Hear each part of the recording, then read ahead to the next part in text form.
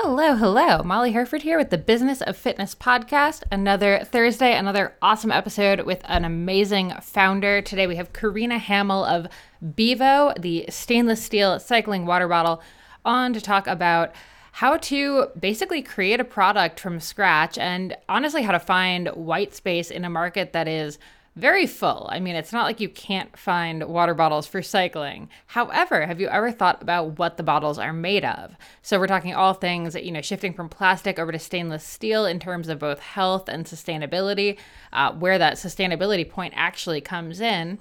And really how to get a small business like this off the ground. I think Bivo is really interesting to me because I actually thought it was kind of a massive company when I first stumbled on it in my work with Bicycling Magazine.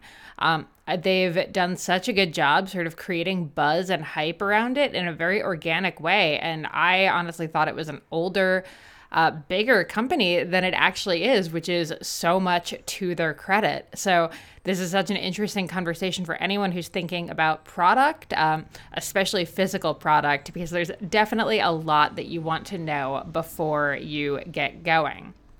And what Carina and I have talked about, and also what I've talked about with a couple of other founders, is that while you can do what Kate Arsenault from Runner did and really go from being a teacher to starting a really cool hat company, a lot of the time it's actually optimal, not a must, but it is very helpful to have worked in some kind of product-based industry before this. So Carina actually did a lot of work with consulting and helping brands develop product.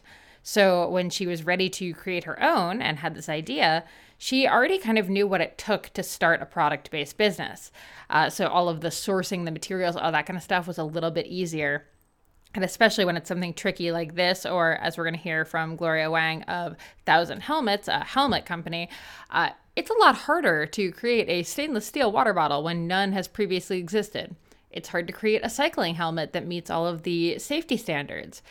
So it's not quite as easy as figuring out the right fabric for a hat, or even the much easier creating a cool design for a t-shirt and getting it printed on a t-shirt. So if you're interested in product and you have a great idea, I think this is a really good episode to listen to kind of figure out what steps you might want to take in order to really get that off the ground. All right, without further ado, enjoy this chat with Carina. All right, Carina, welcome to the Business of Fitness podcast. I'm so excited that we get to do this. Yeah, thanks for having me. I told my husband I was very excited to talk business today. I like that part of podcasting, and yeah, I'm excited to be here. Yeah. So, okay, before we get into kind of your background and stuff, I know we've both kind of had a hectic couple weeks. You've been on the road for a bit here. You're going to continue being on the road for a bit here. You have several races that you're going to be promoting Bivo at. How the heck do you balance the daily operations of Bivo with these events with your kids? You're with your partner who does work with you, obviously, but how are you balancing the family, the work, the events that are also work? How does it work? Yeah, that's a good question. So back in April, my husband and I run Bivo together. And we have a 2-year-old and a 5-year-old, or actually a 1-year-old and a 5-year-old. He's almost 2. And so we started talking about hitting the road, and it definitely was daunting. It was actually a recommendation from an advisor of ours. And at first I was like, I just don't know how we're going to do it, because we have to manage the business day to day, as well as getting out and talking to people. So, but ultimately we decided that we really like pushing ourselves and we like a good challenge, and we do like getting out on the road. Before we had kids, we ran a different business together that was a footwear design and development agency. And we were always traveling, we were mixing work and play a lot. And we always found that the more we're out, the more things happen. And so we feel the same for Bivo. When we get out and talk to people, a lot happens and we meet really cool people. And so we knew that we should just hit the road. So in terms of balancing the day-to-day work, we're fortunate to have some really good staff. And so they're helping lift that piece of it while we're out. We have been working this week from Montana, and we're going to be like computer work. And then we're going to be hitting the road on Friday to go to the Last Best Ride up in Montana, and then down into Colorado for Leadville 100, SBT Gravel, Breck Epic, Women's Cycling Summit. So the next few weeks are going to be a bit crazy and test us. We'll have our kids in tow. We also are super fortunate to have some pretty amazing, 2 sets of amazing grandparents. And so Robbie's parents are coming with us to Colorado. And so they're going to be helping with the kids on the road as well. Nice. That was actually going to be my follow-up question, is like, what do you do with a almost 2-year-old and a 5-year-old at these events? So, okay, Here we go. Yeah, I will say though that our daughter is the 5-year-old, and she loves events. She loves being at them. It's just like a good scene. She always gets like ice cream and meets other kids and can run around. And it's always like kind of an enclosed area with grass. And so it's actually kind of nice for her. So she gets excited to go to events, but it's definitely with our almost 2-year-old hard with like nap schedules and trying to figure out how we can both work and get stuff done. So having the grandparents will be very nice. Nice. Now, how do you manage your energy from like day to day with stuff like that? Because I know, I think we were both out at Sea Otter in April, and like, let me tell you, I was wrecked for like days after it. And I was just wandering around as media, like chatting with people. I wasn't even working a booth, and I was still it ended me. And I'm an extreme introvert, but how do you do that? Especially because like these events are happening on the weekends, and then you have Monday to Friday where you're kind of working all of the other things that need to happen. So you're kind of not getting that 2 days to recover that normally one would have. Yeah. I definitely think so. I'm also introverted, so that's but I also do really like events and talking to people. So it's kind of a weird thing, but like, good question. Energy. I honestly think having kids just lets you, like, puts you in this place where you could never rest anyway. So going to the office is actually easier for me than being at home. I love spending time with my kids, but they require a lot of energy. Like, you can't ever sit. And so going to the office on Mondays, often I'm like, oh, this is so good. Okay, you know what? That is actually a fantastic point of view. And I guess someone without kids, like I don't get to see that, but I do know a lot of my mom friends. Like, I always joke they're so uniquely suited to run the 100-mile races, because for them, 24 hours of just you and someone serving you food in the woods. Yes, it's quite nice. So much easier than, taking care of 3 kids under 10. Yes, for sure. Okay. And you also mentioned an advisor, and I realize we still have to kind of give a lot of backdrop for this, but, talk to me about, like, an advisor suggested this, like, making the commitment to travel and do all these events is not a cheap commitment.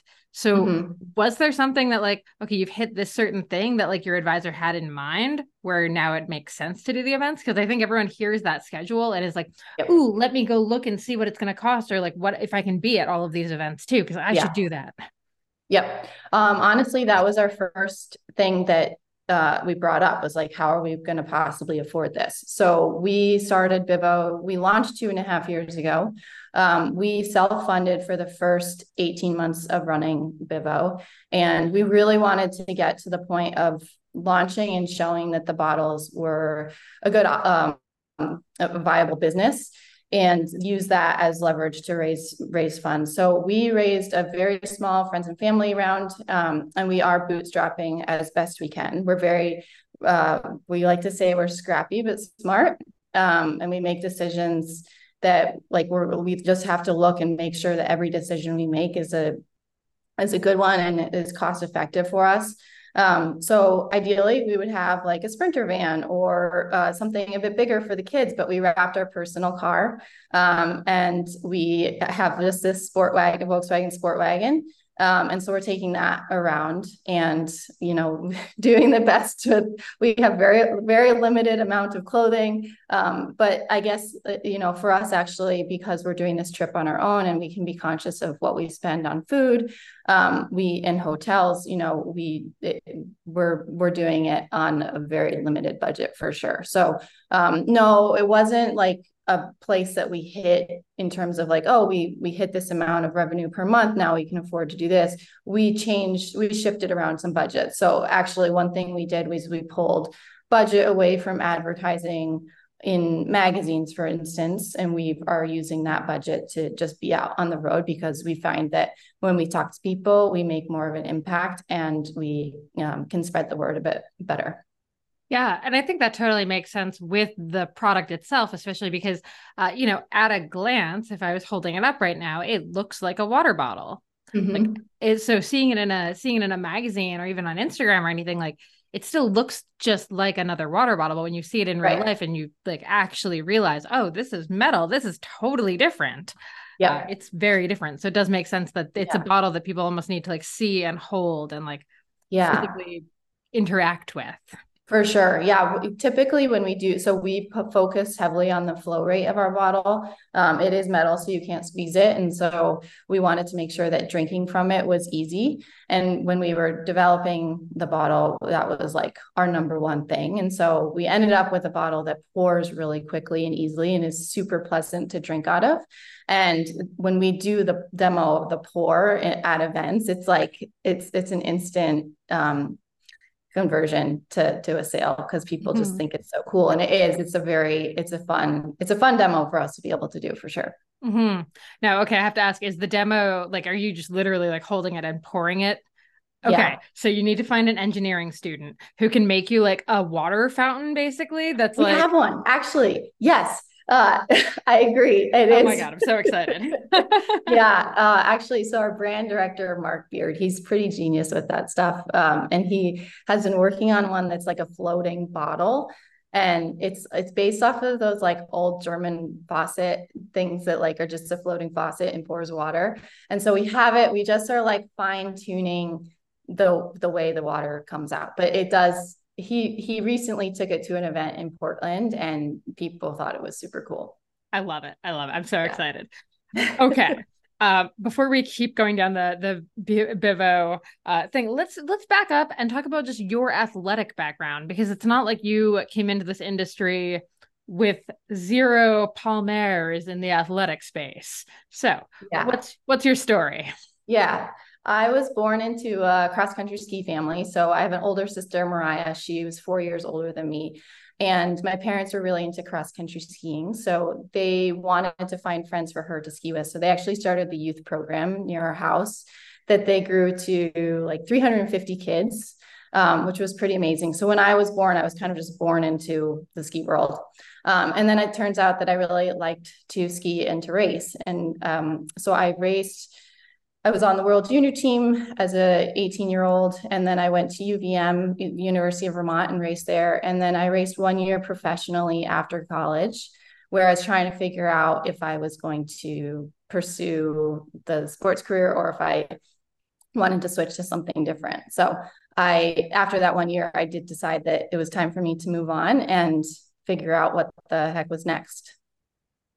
I love that your background is from a family who basically also started another like entrepreneurial industry of like this youth program, also Yeah. based around like a problem that they had. Like, Mm-hmm. and I know this is how the origin story of Bivo comes. But Yeah. before you got into Bivo, you, as you mentioned, had that design company where you were working with athletic shoes. So, Yep. what is your whole background in Mm-hmm. work before we talk about like inventing a new thing? Yeah. So in high school and college, I worked in an outdoor store in Northampton, Massachusetts, and I was really into the brands and the product, and I was interested in how product could impact performance. And so I honestly didn't even know like product development was a thing. Like you kind of designers get a lot of attention, and then like you bring it to market, and so like there's this whole missing piece in the middle that doesn't get talked about quite as much. At least it didn't in my childhood. So I was after college, the year after I raced professionally, I was introduced to the owner of Keen Footwear, and I talked to him about my interest in product. And again, I honestly didn't even know product development was a thing. I studied European studies and minor in math in college, so like there was nothing related to product. And Those so are I just two like hit it off with very disparate things to study, also. yes, I know totally. Like, what? Was it just that they fit in your schedule? How do you pick those two? Yeah, well, okay, so yeah, I can back up a little more. So in high school, I was my high school didn't have a lot of skiers in it. It wasn't an area where there was like a ton of snow.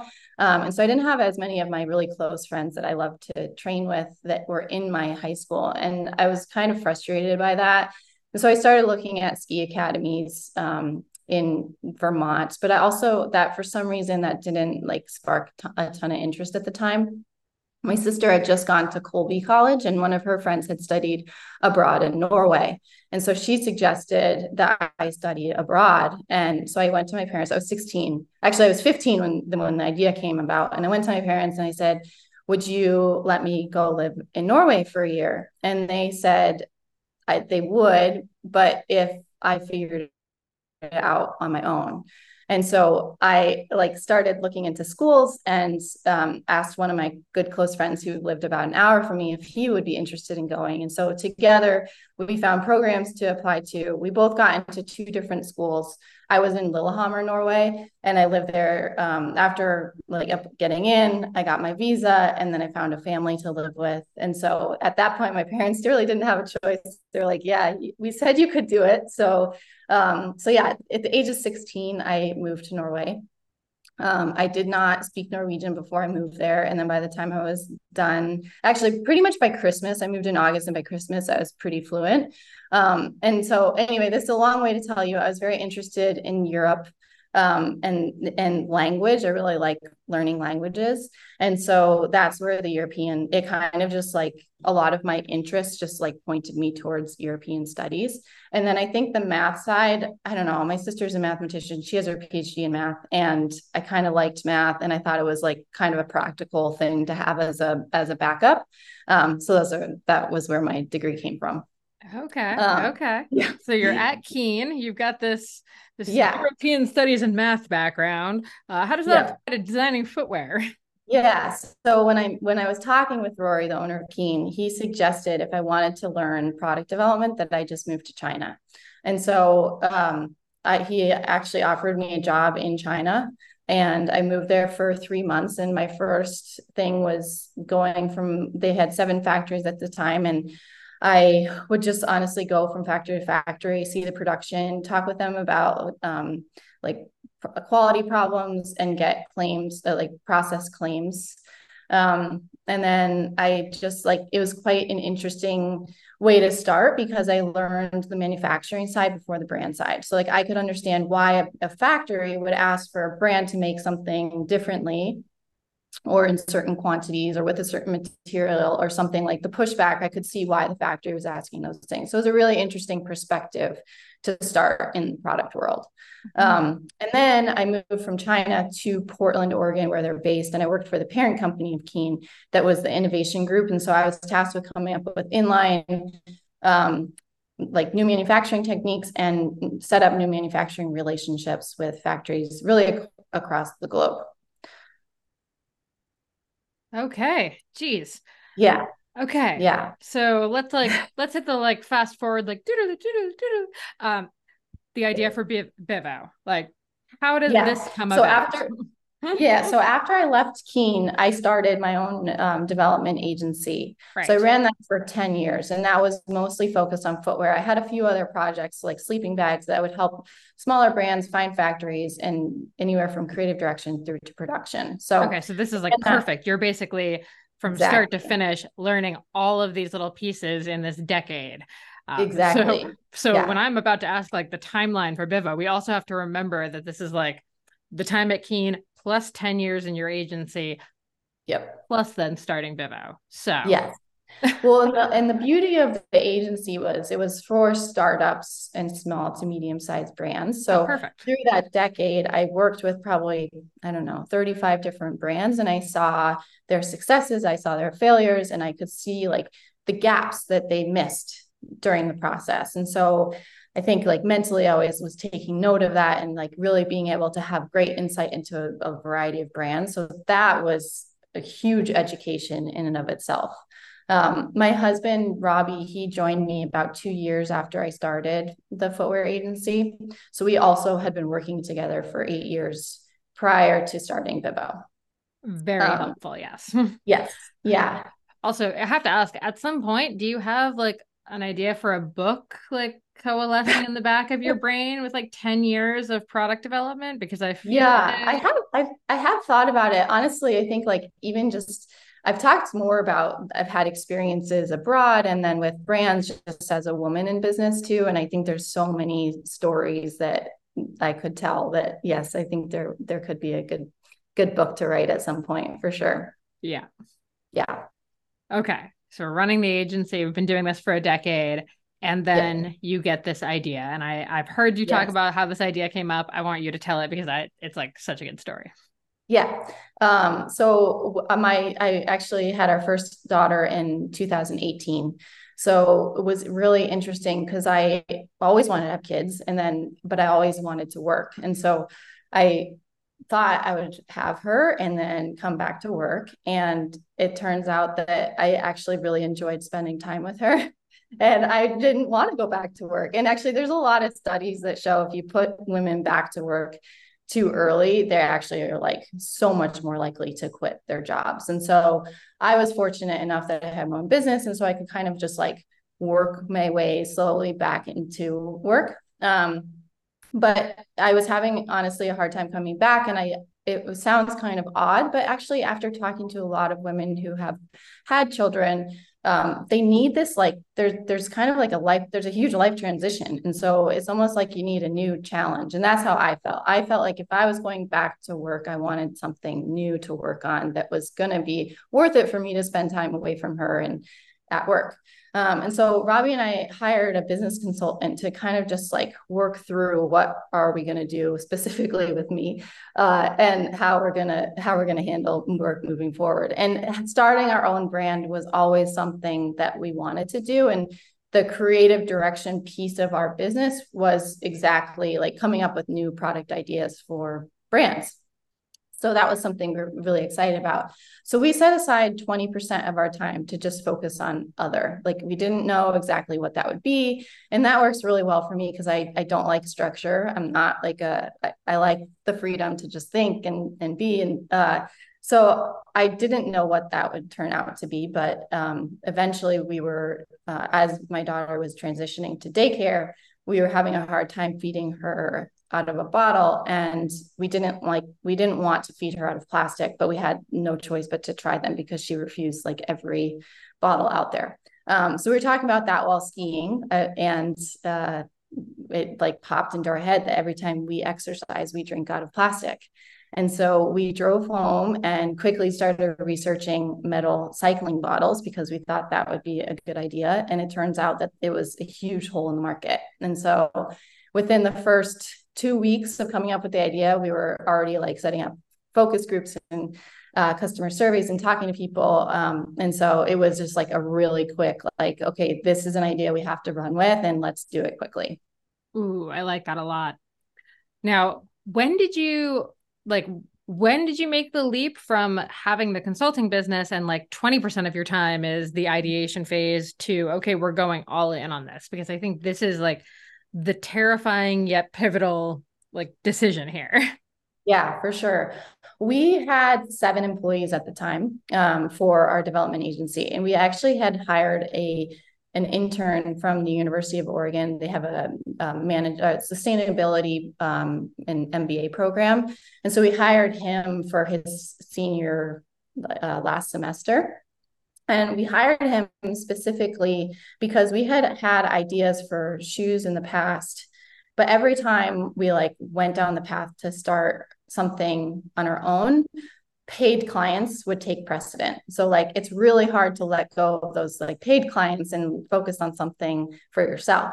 And so this one, we were like, this is, if we're serious about starting our own brand, we have to have somebody that is dedicated to it full time. So right from the beginning, we actually had somebody who was focused on Bivo from like right from the beginning. So, and then as he finished his senior year, we hired him on full time.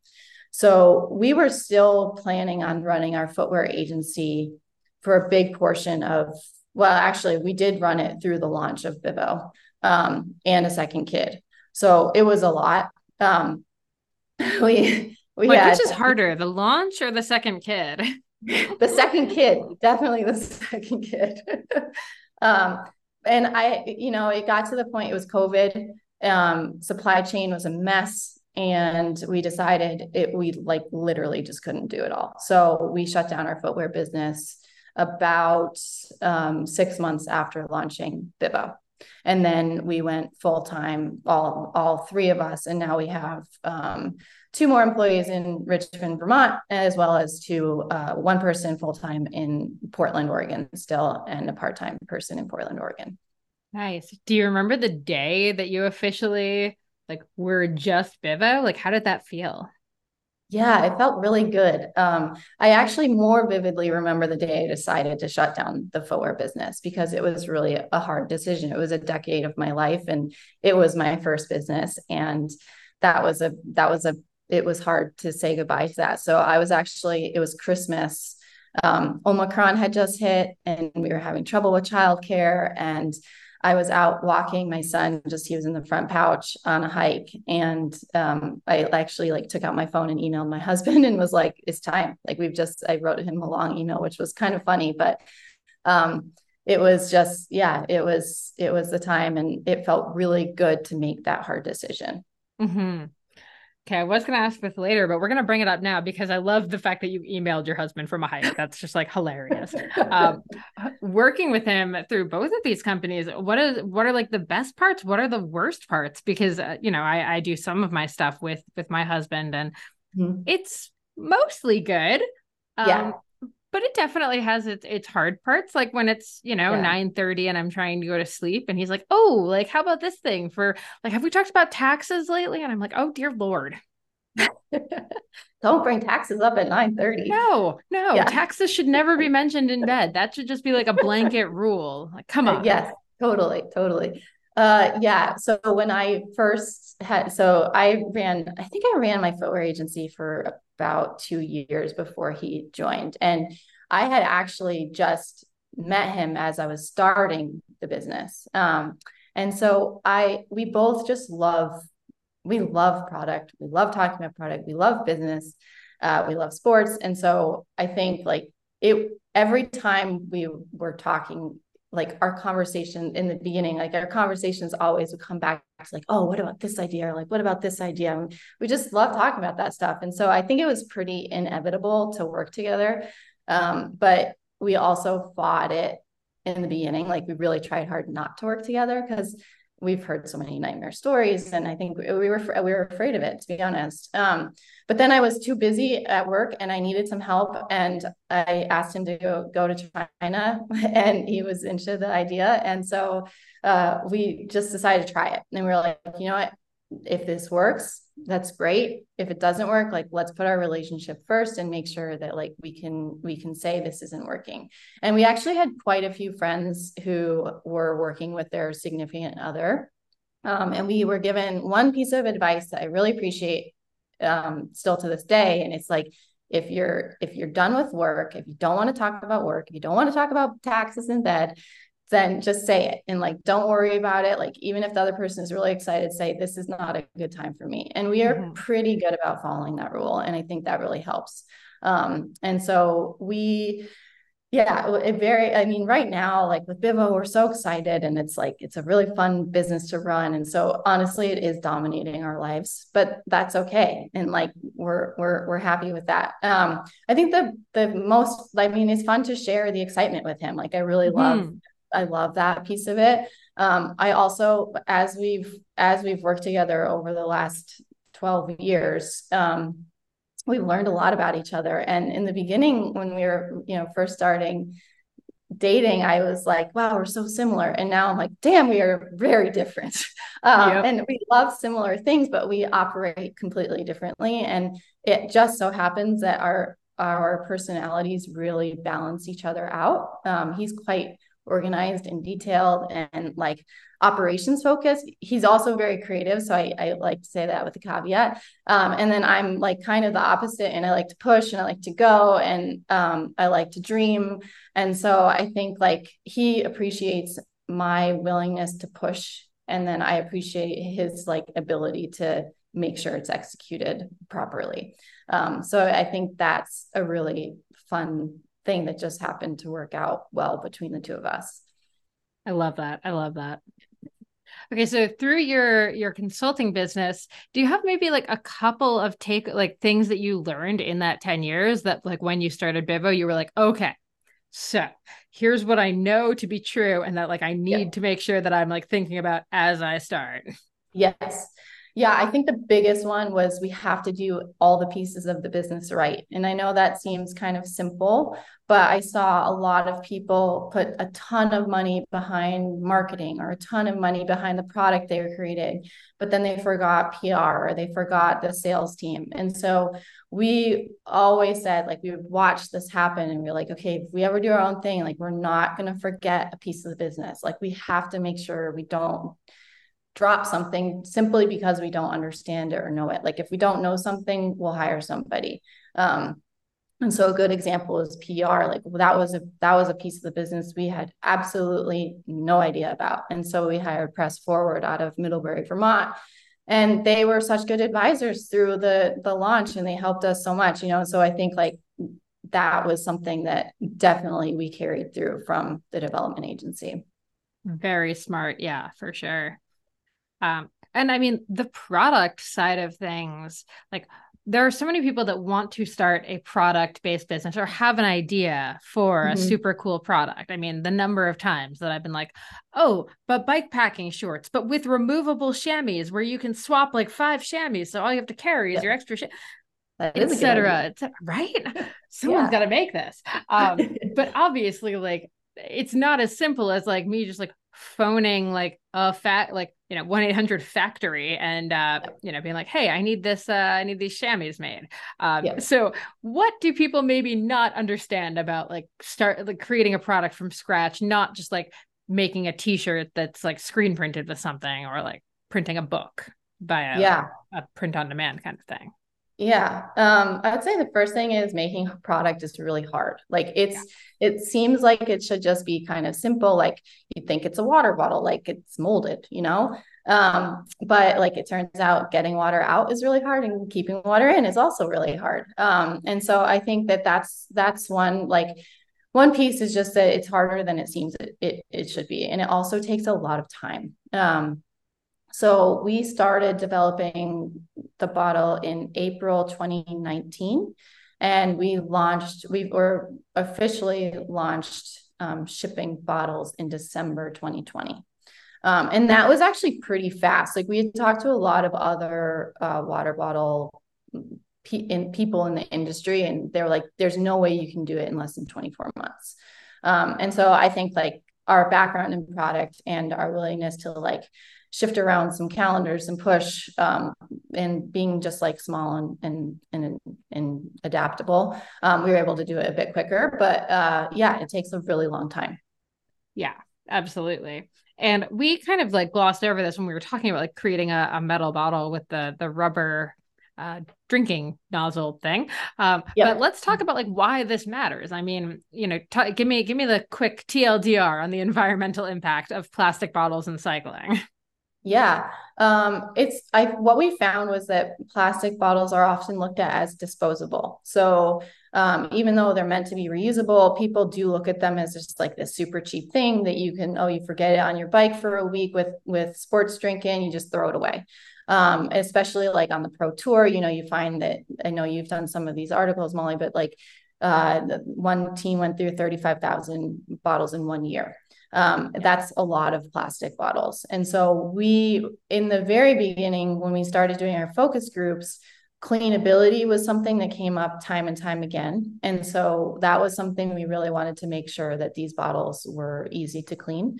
Beyond the fact that they're dishwasher safe, like you should really never put plastic in the dishwasher. The heat makes the chemicals leach. And so we also made the nozzle removable and the straw removable. So it's just in like not very many nooks and crannies. So really we're trying to reduce the amount of plastic bottles people go through every year, or all plastic bottles, and only go through a couple per year in metal. Our bottles if you want to look at like how much it takes to make a metal bottle compared to plastic, we used about 2.5 the amount of energy compared to plastic to manufacture a bottle. So if you're going through less than 2.5 plastic bottles per year, you should stick with plastic. But if you go through more than that, make the switch over to metal. Or if you want a nicer looking one that Or if you want a nicer looking one. doesn't get And more gross after pleasant taste time. experience. But if you're just looking at environmental impact, that's what I'm referring to. And Fair then, enough. yeah, I mean, the clean taste, like from honestly, like for the beginning, like the very idea of this came about because we didn't want to drink chemicals from plastic. And so we don't know that much about it, to be honest. Like there are just not enough research out there in this world about the impact of plastic on humans. And all I know is that, like, well, I know more than this, but like if you taste plastic, it can't be good for you. And so I think like there's definitely stuff that goes in there. We eat like a credit card worth of plastic per week. It's kind of crazy. But yeah, there's too much plastic in this world. Yeah, absolutely. And to your point, like the taste for sure, like having used these bottles, like definitely much cleaner, much more water-like than water coming out of your plastic water bottle. Like, Yes. that's for sure. And okay, so the interesting thing with any product that's made sustainably like this, that's like built to last, is, I mean, how do you iterate on it, or how do you keep growing the consumer base, I guess, but how do you keep people coming back for more? How does that even like work? Because it is a product that's meant to last much longer than these plastic bottles that theoretically you're just buying because this one looks cool, this one looks cool, this one looks cool, and now you have giant collection. Yeah, that's a great question. So we have gone pretty heavy into the cycling space. Like we are actually very heavy. We're focused on the cycling world. Like that, we have been told by so many people that there's like opportunity outside of cycling. And we know that there, but again, like going back to being scrappy, we only have so many marketing dollars. We have only so much focus we can have. And so we have focused on the cycling space. It was interesting going my husband just went to RAGBRAI, which is a ride across Iowa, and they had 30,000 people at that event. There's so many cyclists in this country alone that have never heard of Bivo. So I think we can go really deep. And that is what one of the areas of focus for us for sure, is just like, let's find more cyclists.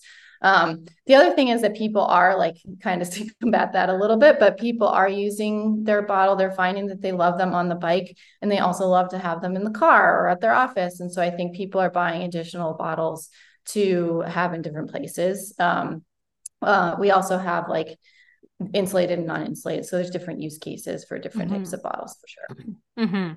Also, when they come out in new colors and stuff, I mean, obviously, very important. And artist series, like we're trying to raise attention to like underrepresented cyclists through art, and so we've hired some artists to do some really cool art bottles, and just raise awareness to like female athletes. For example, we did one with Magali Rochette, and we also did one with Sonia Looney, and that's kind of a great way for us to spread the word about Bivo, but also to just like, hey, there's this like amazing female cyclist that should get some attention. Yeah, no, I do think that kind of very like natural collaboration just makes so much sense, and it's just fun. No, I love that.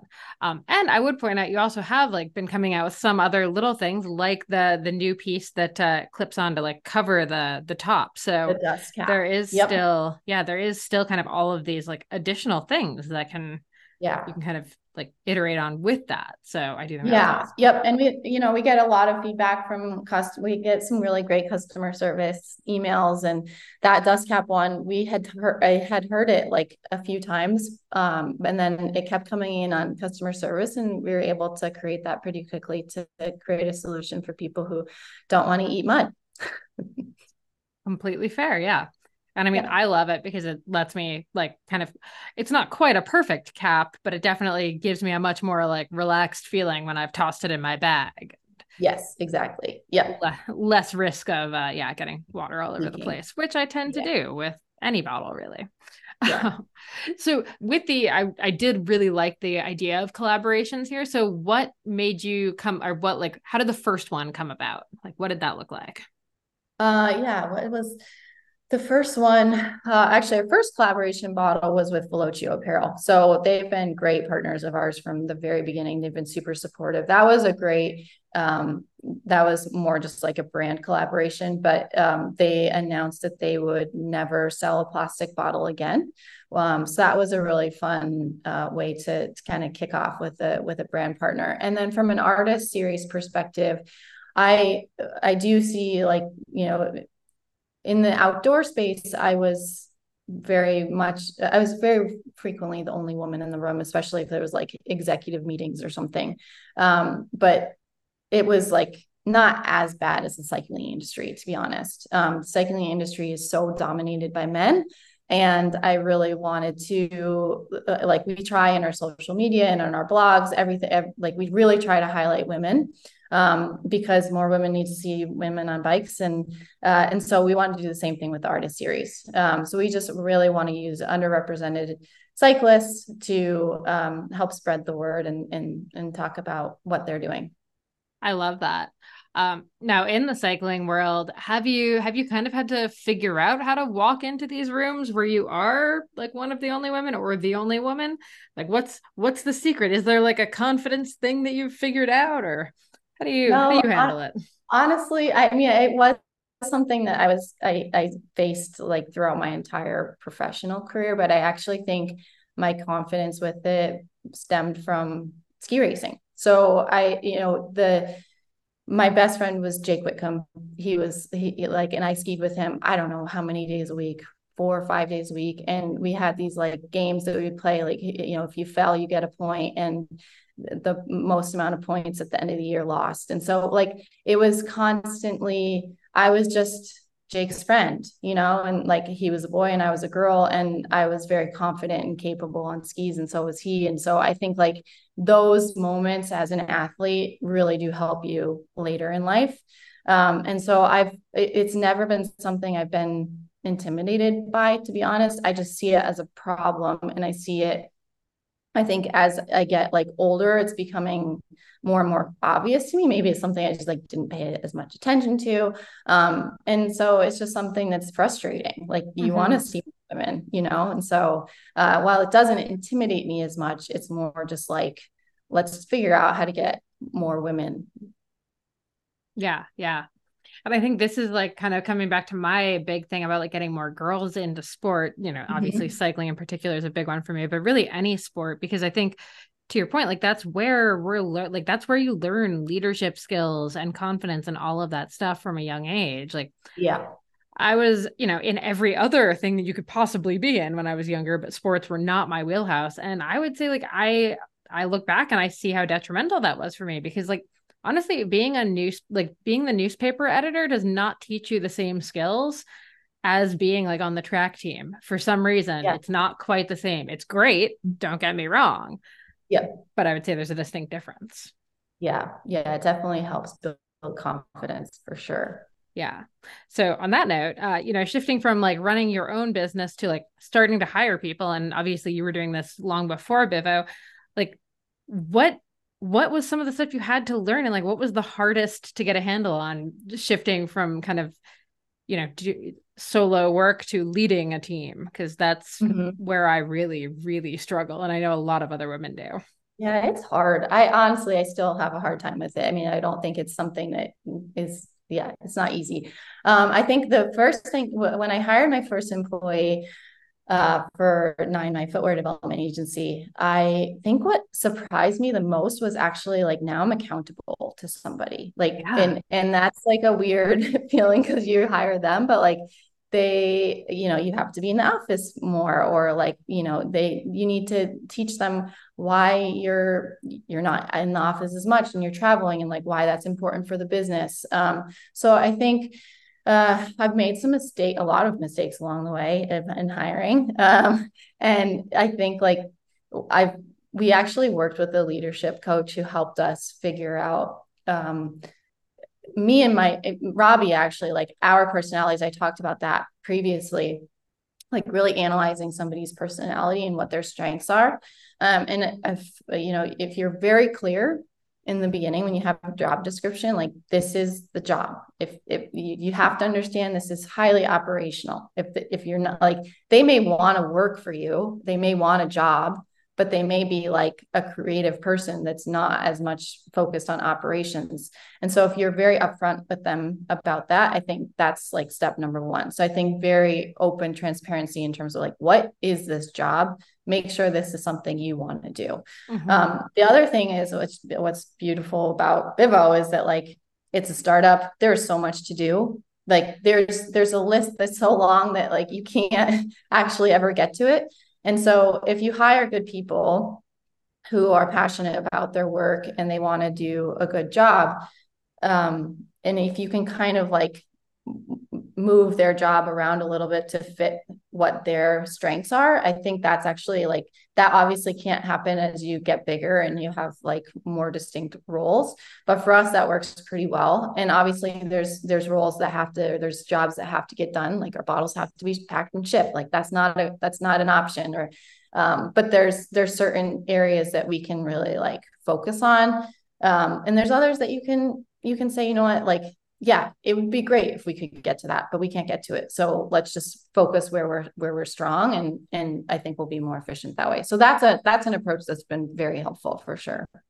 I really like that. And I think kind of part of what you're saying is, especially when you first hire someone, I think maybe some of us have the misconception that hiring someone means you're going to get to do less because you've hired someone. But I think it's not necessarily that you're doing less. It's that you're doing something different is probably the way to think about it. So anytime I'm like, feeling frustrated about having to like respond to someone's email, like with an answer to a question and like, or like write out the, like what I need this week kind of thing. Like, it's not that I got to do less work because I've hired someone for a few hours a week. It's that the work I'm doing is now different because I've hired someone. Yes, for a few hours. Yeah. Yeah. And I think that it takes time too. I think that's the other thing, that it's like, you think you're going to hire somebody and then it's going to be just like, oh yeah, my plate's clean. It actually takes a long time for them to understand what you need and to understand the business. And so I think that patience too. And that's why it's so important to hire good people. Obviously it's like an easier thing said than done, but like if they stay with you, the efficiency is huge. And even for you to figure out what you need, I think, like, I'm sure you probably had this at the beginning where the job description that you posted, maybe it turns out like there were parts of that actually weren't really the thing.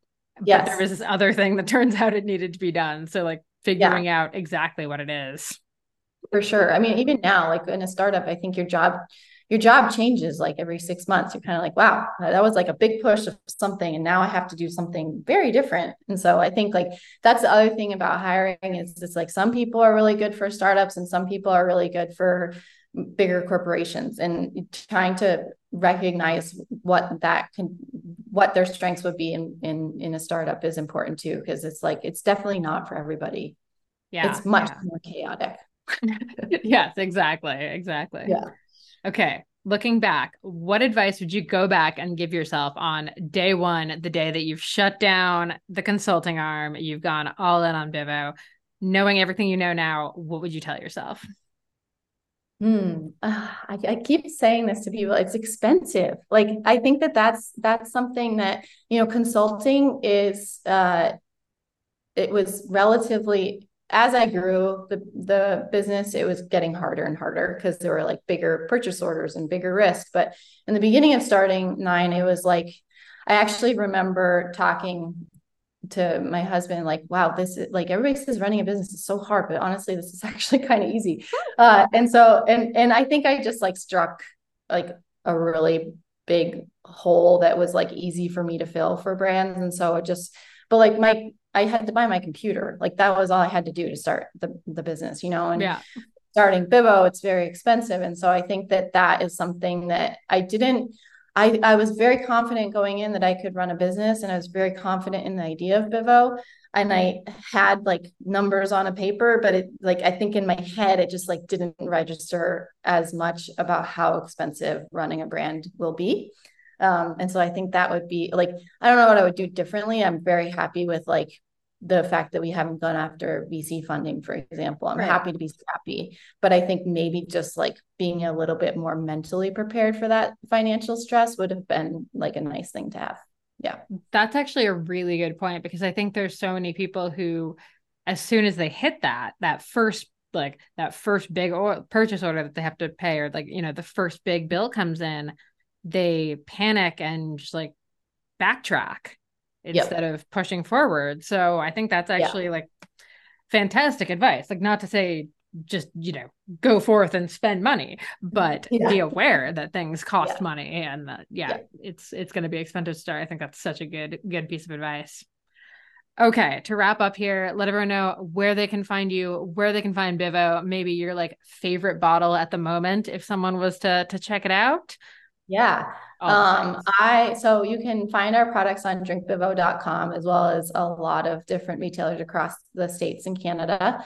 And then you can follow us at drinkbivo on Instagram and at Carina_Hamel on Instagram.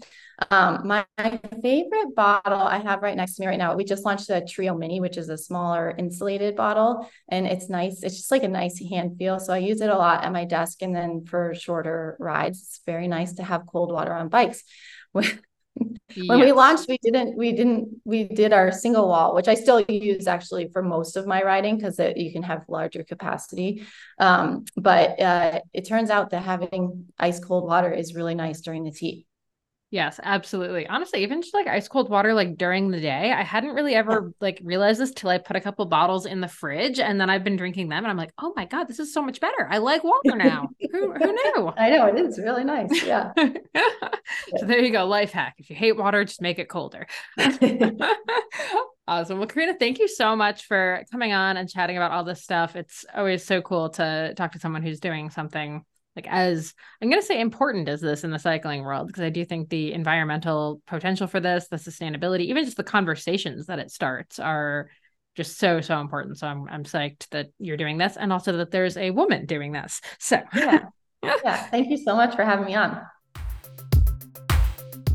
all right. Hopefully you got as much from that conversation as I did. And you can head over to drinkbivo, that's BIVO.com, to check out all of the water bottles. Highly recommend it. I think her stuff is just super cool.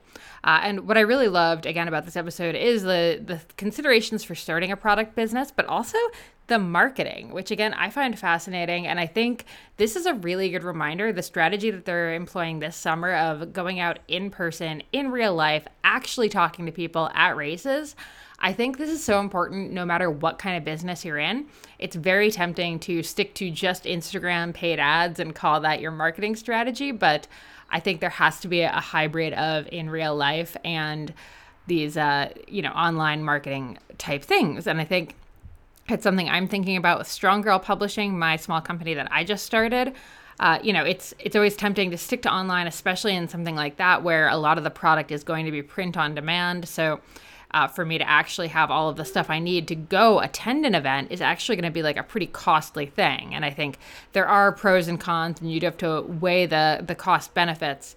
But a lot of the time, it's not necessarily how much you're selling at the event so much as getting that visibility and really creating that buzz. And I think that's what Bivo has done really, really well so far. And I'm so excited to see where they go in the future. All right. As always, if you enjoyed this episode, hit us up with a rating, review. Please subscribe. You can find us over on Instagram at business.of.fitness. And I am at Molly J. Herford. And I would love to hear from you. If you have a recommendation for who you want to hear next, or you just have a topic that you want to hear more about, definitely hit me up and let me know. All right. Thanks so much. And I'll see you in 2 weeks.